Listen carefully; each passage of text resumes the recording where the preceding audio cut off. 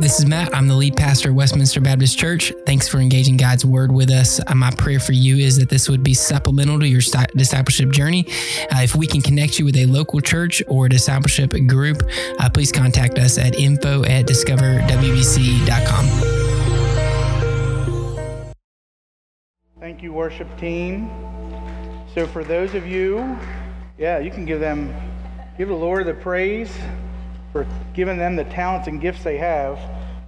For those of you that might be your first time here, Casey, who is our pianist, she's the one that wrote that song, actually.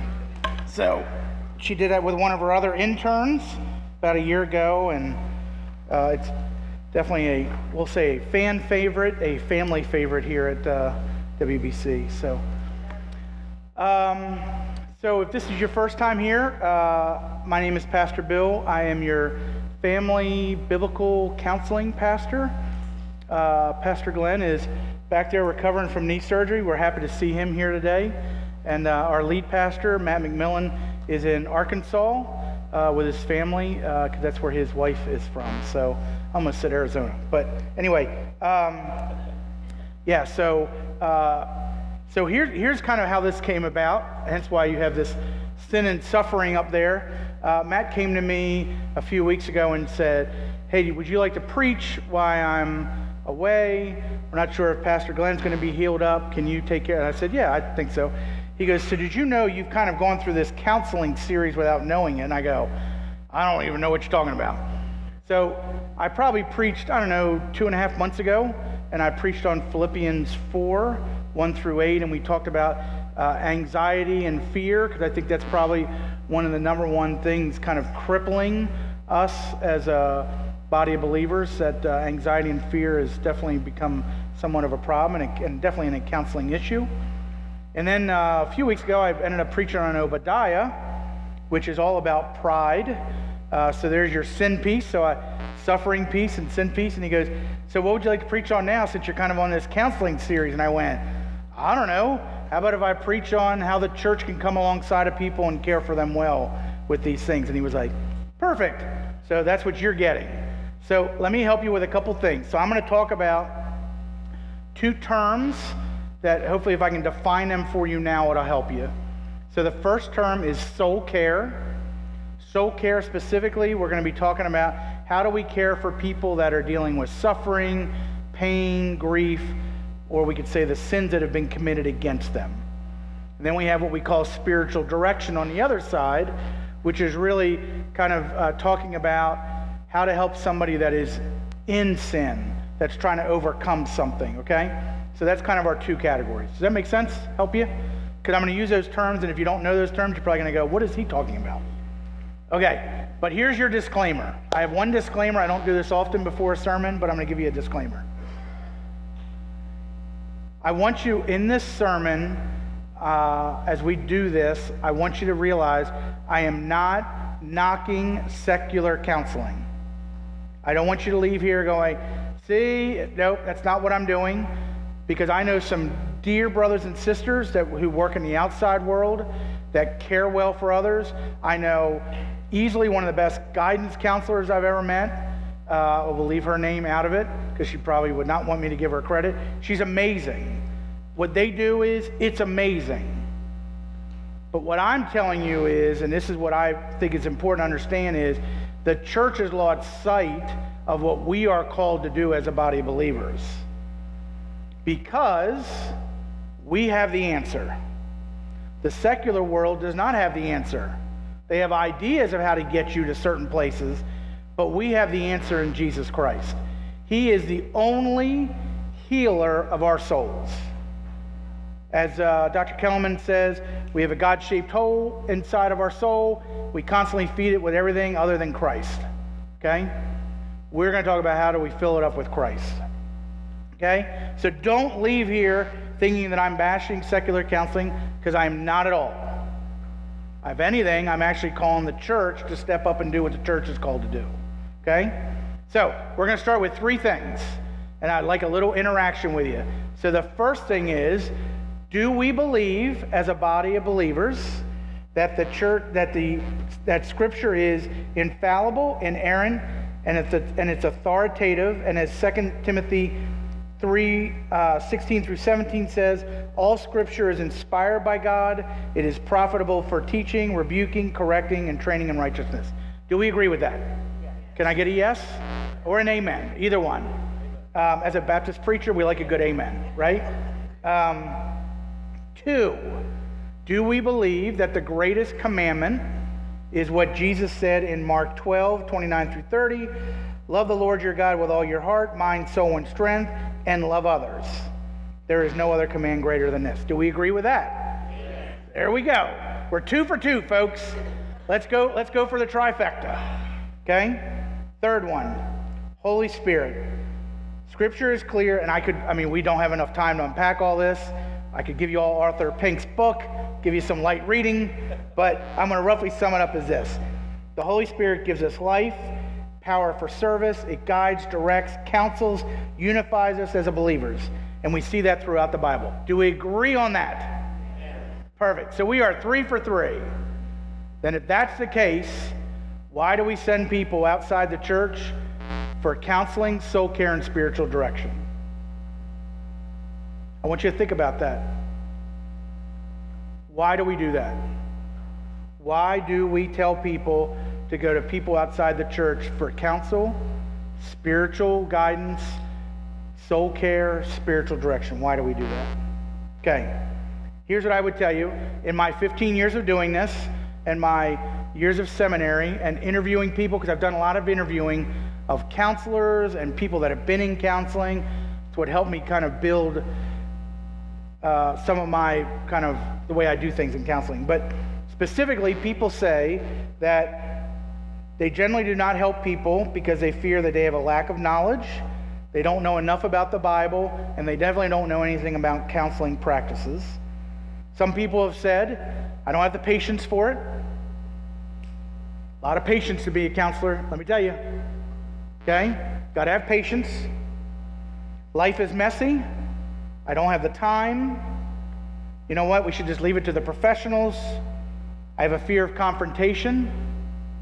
Don't like calling out somebody's sin. Don't want somebody to call out my sin. Not good. We'll talk about that.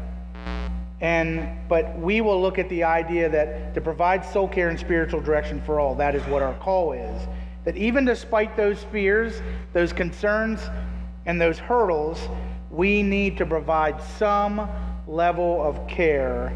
Okay? So let me give you the history of biblical counseling in 30 seconds.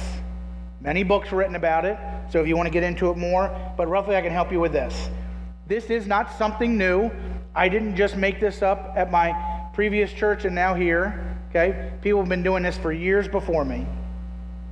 Many saints have gone before us. The Richard Baxters of the world, the Martin Luther, the John Calvins, the Puritans.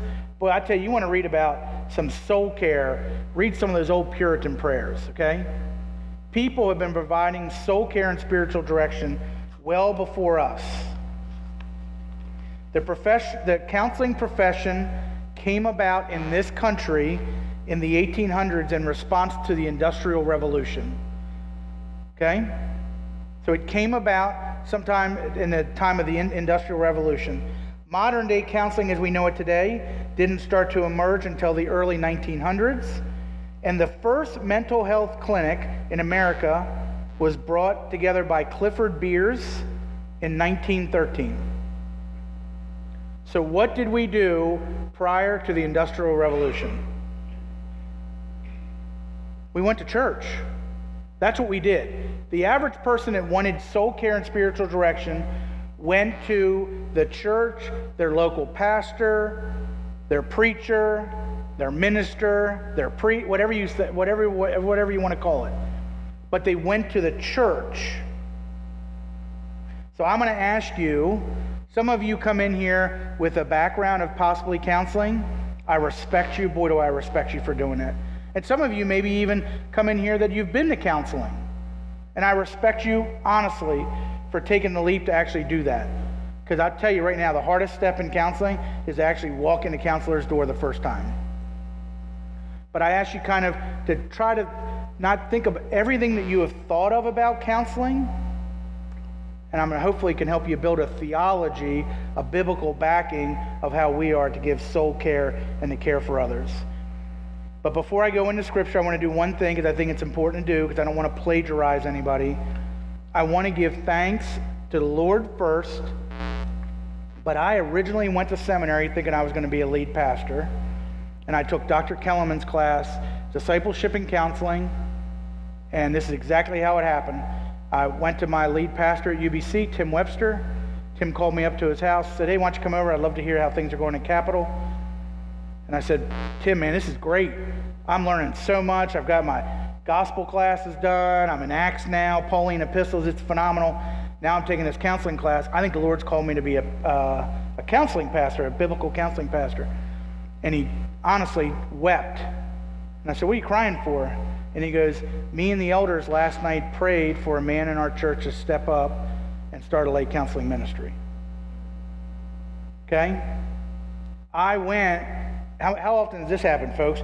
We got a game plan, and the Lord goes, "No, no, no, no. We're going to do something else. Pump the brakes, kiddo. I got another idea for you." And I thank the Lord. If you don't see the passion and hear the passion in my voice for caring for others, get to know me better because you'll understand. I love telling jokes. I love making people laugh. But I love more than anything leading people back to the cross.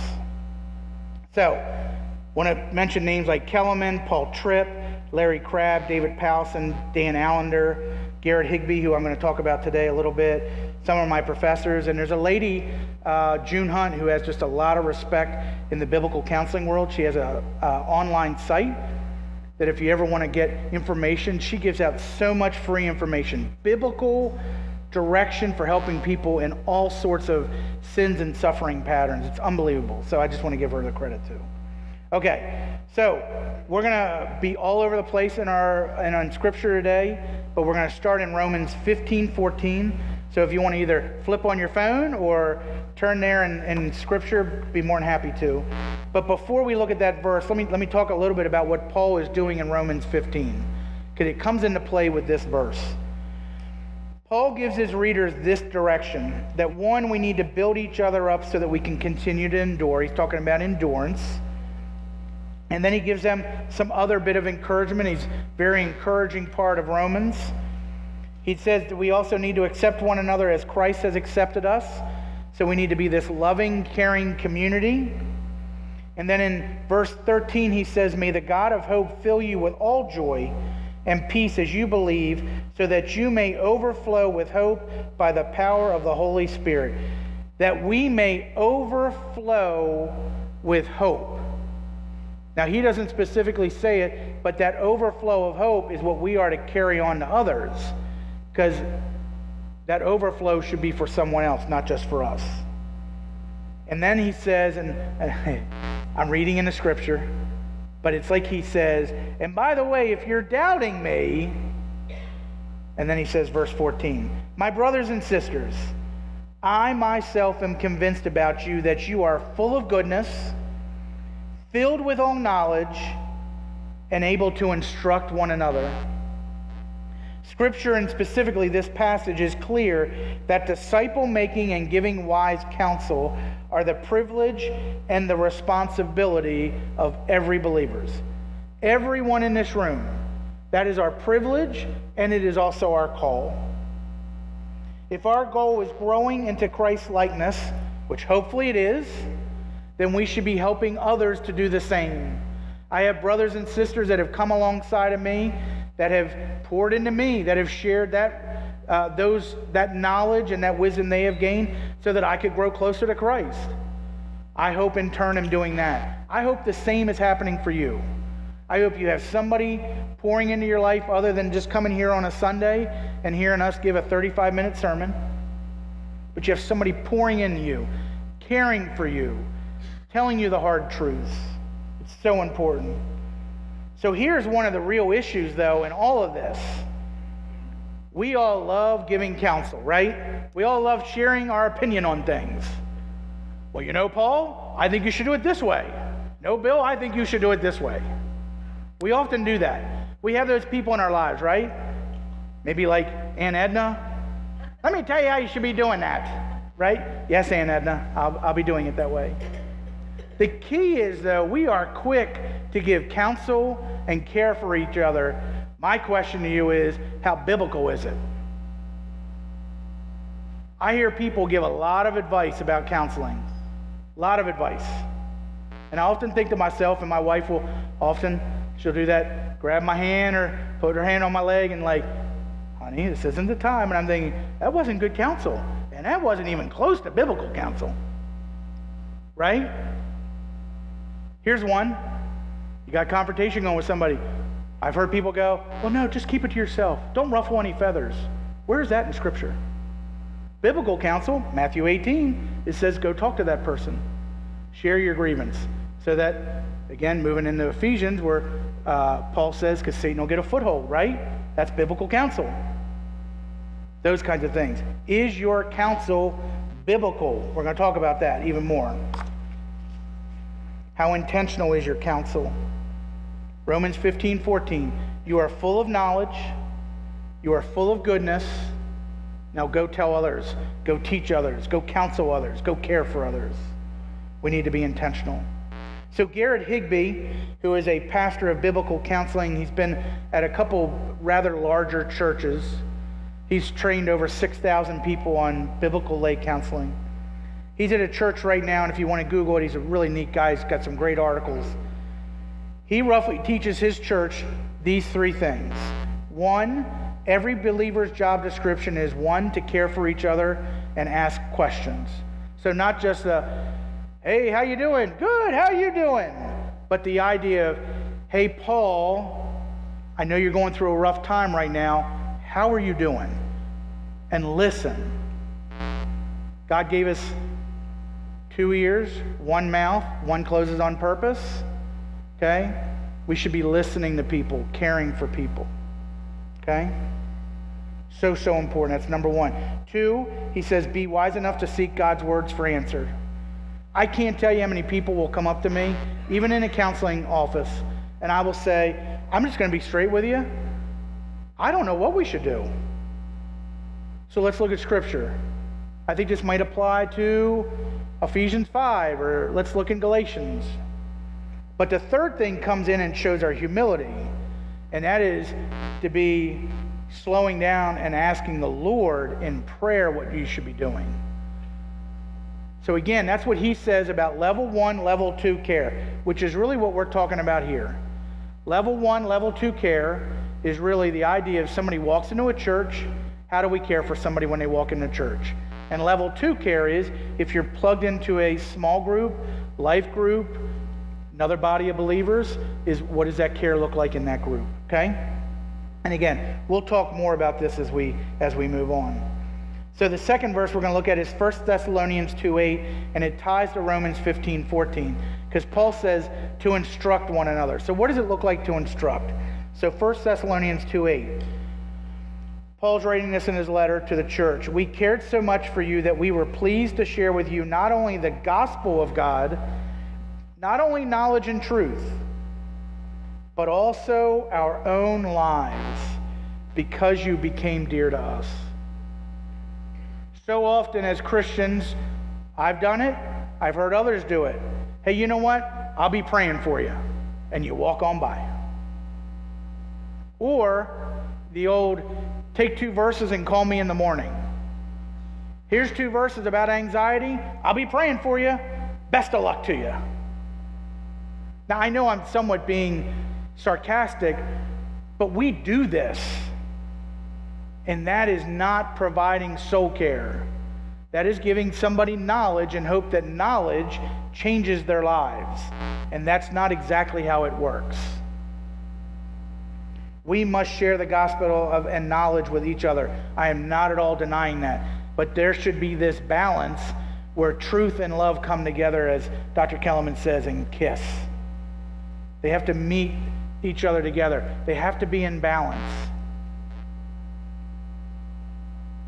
Since me and my family have arrived here, we have felt loved by this church. Absolutely loved. And nothing against my old church. We felt loved there too. But there's something different here that we just have felt very, very loved. I hope in that same way, I hope we have loved you all well. It's important. It's important for the community of believers. It's important because if you think, look, I enjoy being up here. I enjoy preaching. I enjoy talking about things that are passionate to me. But what I really enjoy is leading people back to the cross. One-on-one counseling or caring for others, that's the way I show and hopefully care for people well. And I'm not saying everybody takes my counsel. Okay? Some people deny the things it's okay. We have free will. But I hope that we are feeling loved in a church like this, and I hope that we are caring well for others so that they feel loved in our church. Prior to this verse, so in verse 7, and I think it's a cool thing to point out because it might be overlooked. In verse 7, Paul says that we were gentle like a nurse's care for her own children. That's how we are to love and care for each other, like a nurse's care for her own children. I thought it was just a really good picture.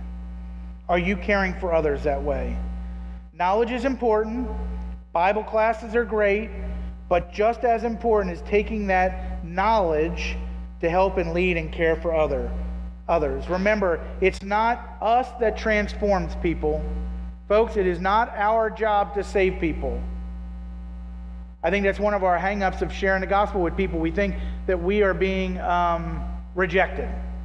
I didn't save that person today. Hey, let me just take the burden off of you right now. It's not our job to save people. It's not our job to cure people. That's Christ's job, right? So important to remember in that. Okay, so let's go to our next verse. So what I'd like to do is I'd like to look at this idea. So I've given you kind of a general Romans 15:14, 1 Thessalonians 2:8, two verses that are important that show us that we are actually able to do it and we're called to do it. So how do we do it? So we don't have enough time to look at every passage in Scripture on suffering or every passage on Scripture on sin. But I've picked a couple of mine that I thought we could talk through, and I can give you some guidance of how you can care well for others with these passages. But yes, so let's do this. So we're going to start with suffering. What is the number one thing that you hear people say when they're in suffering or they're dealing with loss or something? What's the number one thing you hear? Anybody? Why? Yeah? Why is God allowing this to happen? Why did he do this to me? Why? The other big one, why does God let bad things happen to good people? Well, we don't have enough time to unpack the theology behind this, but y'all are not good people. I'm not a good people, right? We often think that God he's allowing suffering to punish us, and that's not the way it works. I believe wholeheartedly that not the reason, but one of the reasons that God allows suffering to take place in our lives, one, we live in a fallen world that's fallen all over us, but two, because in our suffering, we grow closer to him. He grows us in knowledge, he grows us in wisdom, and he grows us closer to him. We tend to walk closer to the Lord in our broken and our suffering.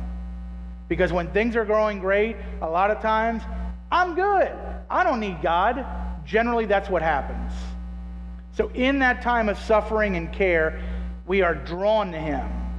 Well, let's look at 2 Corinthians 1, 3 through 5, because it's the other reason he allows it to happen, and that's for this reason. Blessed be the God and Father of our Lord Jesus Christ, the Father of mercies and the God of all comfort. He comforts us in our affliction. You could take affliction out and go pain, suffering, whatever you want, grief, so that we may be able to comfort those who are in any kind of affliction through the comfort we ourselves have received from God. For just as the sufferings of Christ overflow to us, so also through Christ our comfort overflows. Folks, he allows those things to happen so that we go through something so that we can care well for somebody else. Anybody here lost their parents? Okay? I've lost both of my parents. I am not at all telling you that I know what you're going through. That's not what I'm saying. That's a mistake we say all the time. You know what? I know exactly what you're going through. No, actually you don't. Because you don't know what my relationship was like with my parents. My relationship with my parents was good. I've met with people that are suffering from grief that actually are dealing with anger and bitterness because their relationship with their parents was horrible. All of a sudden, two different stories, right? However, I can share with somebody how God comforted me, how a community, how a body of believers cared for me, how people loved me. I can share that. I can direct them back to the cross. But I can never say I know what you're going through. I understand loss. I understand the suffering of loss. But again, I don't know what you're going through. So God allows these things to draw us closer to Him, and also for us to use it for us to draw others closer to Him. So important. Larry Crabb said this from his book, True Spiritual Community. He said this: when you became a Christian, you packed your bags for Bermuda, but your plane landed in Iceland. Without a coat, you needed the warmth of community to survive. I love that. Gives me chills every time I read it. We thought everything was going to be good,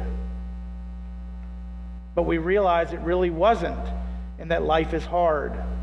We thought we were getting dropped at Paradise Island in the Bahamas, woohoo! But instead you're dropped in Alaska in flip-flops and a pair of shorts. It is the warmth of community. It's the warmth of your brothers and sisters coming alongside of you, caring for you well, comforting you. God allows these things to happen for our growth and for others' growth. So that's suffering. That's kind of what we're called to do when we're caring for somebody. We call it in biblical lay counseling, this idea of sustaining and healing. That as brothers and sisters, we come alongside of somebody and help sustain them, help care for them so that their level of function does not continue to drop. That in some time after listening to them, caring for them, asking questions, hearing them just talk about their pain and their hurts, that at some point we can start to lead them back to the cross and guide them what we call the healing process. So now we move on to sin. So if you got your Bibles open, we're going to be in Galatians 6, 1 through 10. This is Scripture speaking, not me. Brothers and sisters, if someone is overtaken in any wrongdoing, you who are spiritual, restore such a person with a gentle spirit. Let me say it again. Restore such a person with a gentle spirit, watching out for yourselves so that you also won't be tempted. Carry one another's burdens. In this way you will fulfill the law of Christ. For if anyone considers himself to be something when he is nothing, he deceives himself. Let each person examine his own work, and then he can take pride in himself alone and not compare himself with anyone else. For each person will have to carry his own load. Let the one who is taught the word share all his good things with the teacher. Don't be deceived. God is not mocked. For whatever a person sows, he will also reap, because the one who sows to the Spirit will reap eternal life from the Spirit. Let us not get tired of doing good, for we will reap at the proper time if we don't give up. Therefore, as we have opportunity, let us work for the good of all, especially for those who belong to the household of faith. We must love someone enough to want to restore them. And I'm telling you, it is not always easy. We must do it with a gentle spirit. And we are to carry someone's burdens, meaning, as I'm a visual guy, we need to hike up our pants sometimes and get in the mud with them. And it's not always easy. We are not only to have a gentle spirit, but a humble spirit. And as we are not to consider ourselves as something special, because we are also sinners. One of the biggest mistakes we make, I've made it. I can be judgmental. I don't want to be, but I sure can be at times. Man, that guy's sin, that's way worse than my sin. What Paul is saying is, if we are doing that, then I'm considering myself better than that person. We are to have a gentle spirit, come alongside of those brothers and sisters. And we are to remember, sin is sin, folks. It's all level playing field at the bottom of the cross, right? Okay? So when we are to come alongside of somebody, it's almost like as if we were to say, my sin's way worse than yours. Let me help you through yours. It's almost the opposite of what we tend to do. Ephesians 4:15, one of my favorite verses, but speaking the truth in love, let us grow in every way into him who is the head of Christ, who is the head, Christ. We are to speak that truth in love, gentle spirit, considering others better than ourselves. Folks, love is the defining characteristic of Christians. It really is. And I'll just say me. I'm preaching to me. I blow it every day. But it is a defining characteristic of who we are. If we view people as created beings in the image of God, then we will speak the truth in love. As redeemed beings, we will display the divine image when we love one another. Michelle and I were at a marriage conference one time. This thought just came to my head, and I remember the guy up on stage went, would you talk to your spouse that way if Jesus were standing behind them? And I was like, ooh. Right? Gentle spirit, speaking the truth in love, caring well for each other. Gentry and Wellham in the book Scripture and Counseling said this about speaking the truth. Speaking the truth in love is not only concerned with the obedience to God and sin, that idea of the vertical relationship, but also with the reality of living in a covenant community with fellow brothers and sisters in Christ, that horizontal relationship. Have you met those Christians who are so zealous with their biblical knowledge, they love to beat you over the head with it? We've all had that person, right? So I'm an ex-smoker. I hate admitting that, but I am. Praise the Lord, when I was around 32, dropped to my knees, literally dropped to my knees in my office, and I said, Lord, I know you don't want me to smoke. It's going to kill me if I keep doing it. I'm not strong enough to overcome this. Will you take it away? And I never smoked again. By the power of Jesus Christ. I believe that wholeheartedly, because when it comes to habits, I am a weak individual. Okay? I tell that story for the reminder that, one, Jesus can do anything, overcome anything. But two, to remember this idea that when I was a smoker and I'd be outside smoking, people come and go, you should stop. That thing's going to kill you. Did you ever stop? No. Pride. But honestly, I don't know if that person had the right to call my sin out. You with me? We don't have, Glenn, do we have the sin police that walk up and down the hallway here, right? No?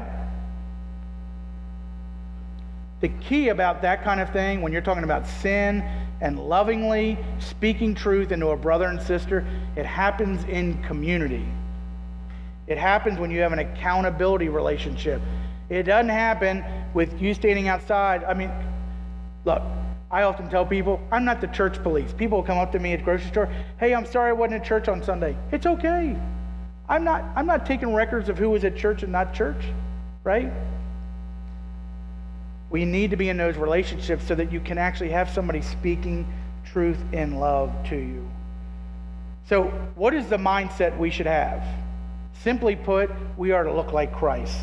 So the last couple verses here, passages I want to look at, are really, what are we supposed to look like? Who are we supposed to look like when we do this? So Philippians 2, 1 through 4. If there is any encouragement in Christ, if any consolation of love, if any fellowship with the Spirit, if any affection and mercy, make my joy complete by thinking the same way, having the same love, united in spirit, intent on one purpose. And this is the key, folks. This is the key. Do nothing out of selfish ambition or conceit, but in humility consider others more important than yourselves. Everyone should look not only for their own interest, but also the interest of others. We are to adopt the same attitude, that of Christ. He emptied himself. He was a servant. He humbled himself. He died on the cross. He also went through suffering, hurts, and pains. It starts with us taking on the mindset of Christ.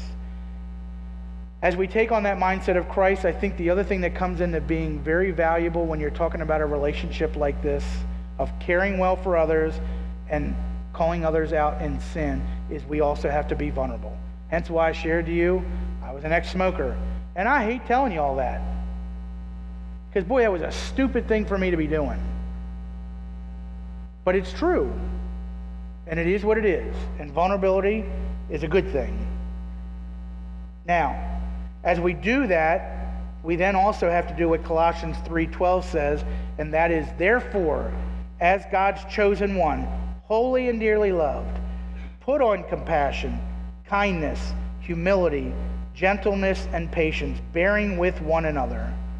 And he goes on to say, above all things, put on love, which is the perfect bond of unity. It creates the unity. Let his peace rule in our hearts. Let the word of Christ dwell in us richly, in all wisdom, teaching and admonishing one another. Do everything in the name of Christ, giving thanks to our Lord Jesus.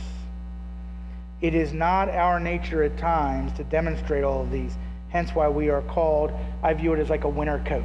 Put on that winter coat, because it's got compassion, humility, it's got all of that in it, right?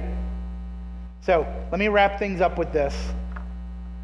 I want to make something very, very clear. Again, I'm not saying that we shouldn't seek help outside the church, but what I am saying, folks, is it should start here.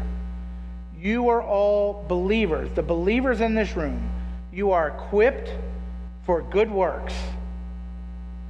You've got the Holy Spirit, you've got God's Word, and you're called to love and care well for each other.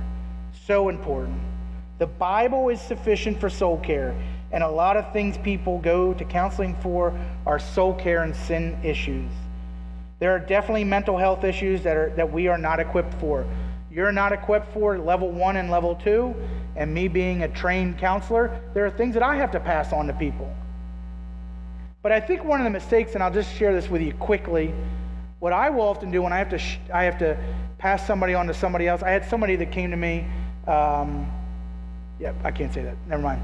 I would be breaking confidence. Sorry. I had somebody that came to me with something that I was not able to help them with. And I said, so let's get you to a psychiatrist. And when they got with the psychiatrist, they signed a form saying I could talk to the psychiatrist and the psychiatrist could talk to me. So it was I talking to a psychiatrist about I had the answer in Jesus Christ. But what I ended up doing was I ended up meeting with the person every other week. They met with the psychiatrist every other week. The psychiatrist was helping them with the things that needed to be helped with, and I was able to help them with spiritual direction and soul care. So we did it combined. It can be done, folks. Okay? But the time, sometimes it does take time. It takes time. So important to understand. So again, I've gotten into those kind of cases where I've had to seek other people's help because it was beyond what I could do to help them. Okay, now, I had a slide. It's not working right, but I have some resources that if you're interested in reading more about this, I have some really, really good resources that will help you. One's called Scripture and Counseling. The other's called The Church and Counseling. Just some really, really good books. But let me give you your 3 gospel responses. So the first is, the counsel you're giving people, is it biblical counsel, or are you giving counsel through your own experiences and knowledge? Nothing wrong with sharing some experiences, how the Lord has worked. But you have to make sure that you are filtering your counsel through Scripture. Okay? Number 2, which hurdle gets in your way for you to provide soul care or spiritual direction for somebody? If it's fear, you don't have enough knowledge, I'm telling you, you got enough knowledge. I'm telling you, the first person I ever counseled, I was still in seminary. I'd only taken 2 classes. First person came to me and said, hey, can you help me? I said, sure, I'll help you. He goes, I think I'm going to kill myself today. Hold on. I don't have enough classes for that, right? But the Lord worked in and through me, and that person is still alive today. Okay? It has nothing to do with me. It actually proves more and more, I got no clue what I'm doing. Okay? But it is the Lord's. So do not let fear of not having enough knowledge stop you from caring for people. God is a mighty God, and He can work in and through you. And lastly, are you willing to stand in the gap? So I'm going to use that term gap for this reason. Generally, people that are going through sin and suffering feel like they're over here and God is over here. Generally. Okay?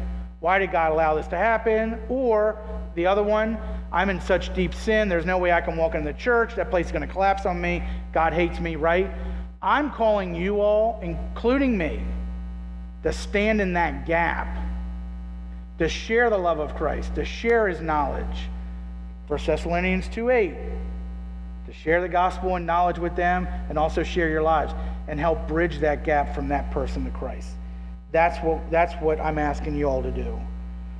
So your last little quote here is from Paul Tripp, and I think it's important for you all to hear. So Paul Tripp said this: for most of us, church is merely an event we attend or an organization we belong to. We do not see it as a calling that shapes our entire life. But consider this: we could never hire enough paid staff to meet the ministry needs of the average local church. The passive body that pays the professionals culture of the modern evangelical church must be forsaken for the ministry model God has so wisely ordained. It is simple, folks. You have the Holy Spirit, you have God's Word, and you have a call to love him and love others. You have the ability to give somebody what we would call that level 1 or level 2 care. Let us be the church that does that. Let me pray for us. Father, I thank you for your word. Thank you for your truth. Father, thank you that I don't have to come up with some counseling model, Father, that I can just literally dive into your word, Father. Your scripture is so clear that we are called to care for each other, that we are called to carry each other's burdens, that we are called to love. We are called to restore a brother with a gentle spirit. Father, would that be the mark of this church, that we are a church that cares well for others, that we provide soul care for the hurting, and that we provide spiritual direction for those that are battling sin. Thank you, Father. We lift this up to you in your holy, precious name. Amen.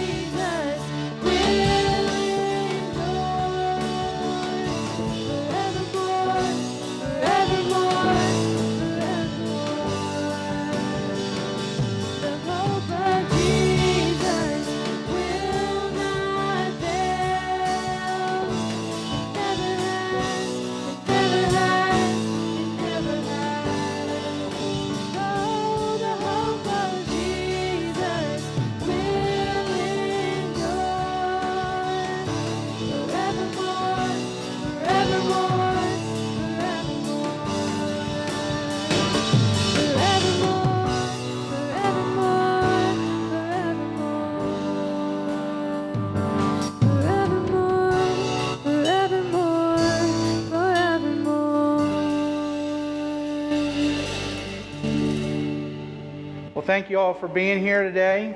Let me share something with you real quick. So between Thanksgiving and New Year's Day, the suicide rate goes up, alcoholism and alcohol abuse goes up. So if you don't think that we are called to care and love for those, just think about if you were just to take a moment this week and just to ask somebody, how are you really doing? Just something like that. Just something that simple. Because as Matt always says, we are called to go into the midst of darkness and light it up. Well, that's one of the ways we can do it. Have a great week. Love you all, and we'll see you next week. You have any questions about the sermon or would like to know more about following after Jesus, please contact us, and we would love to talk more about your relationship with Christ and how you can grow in your spiritual journey.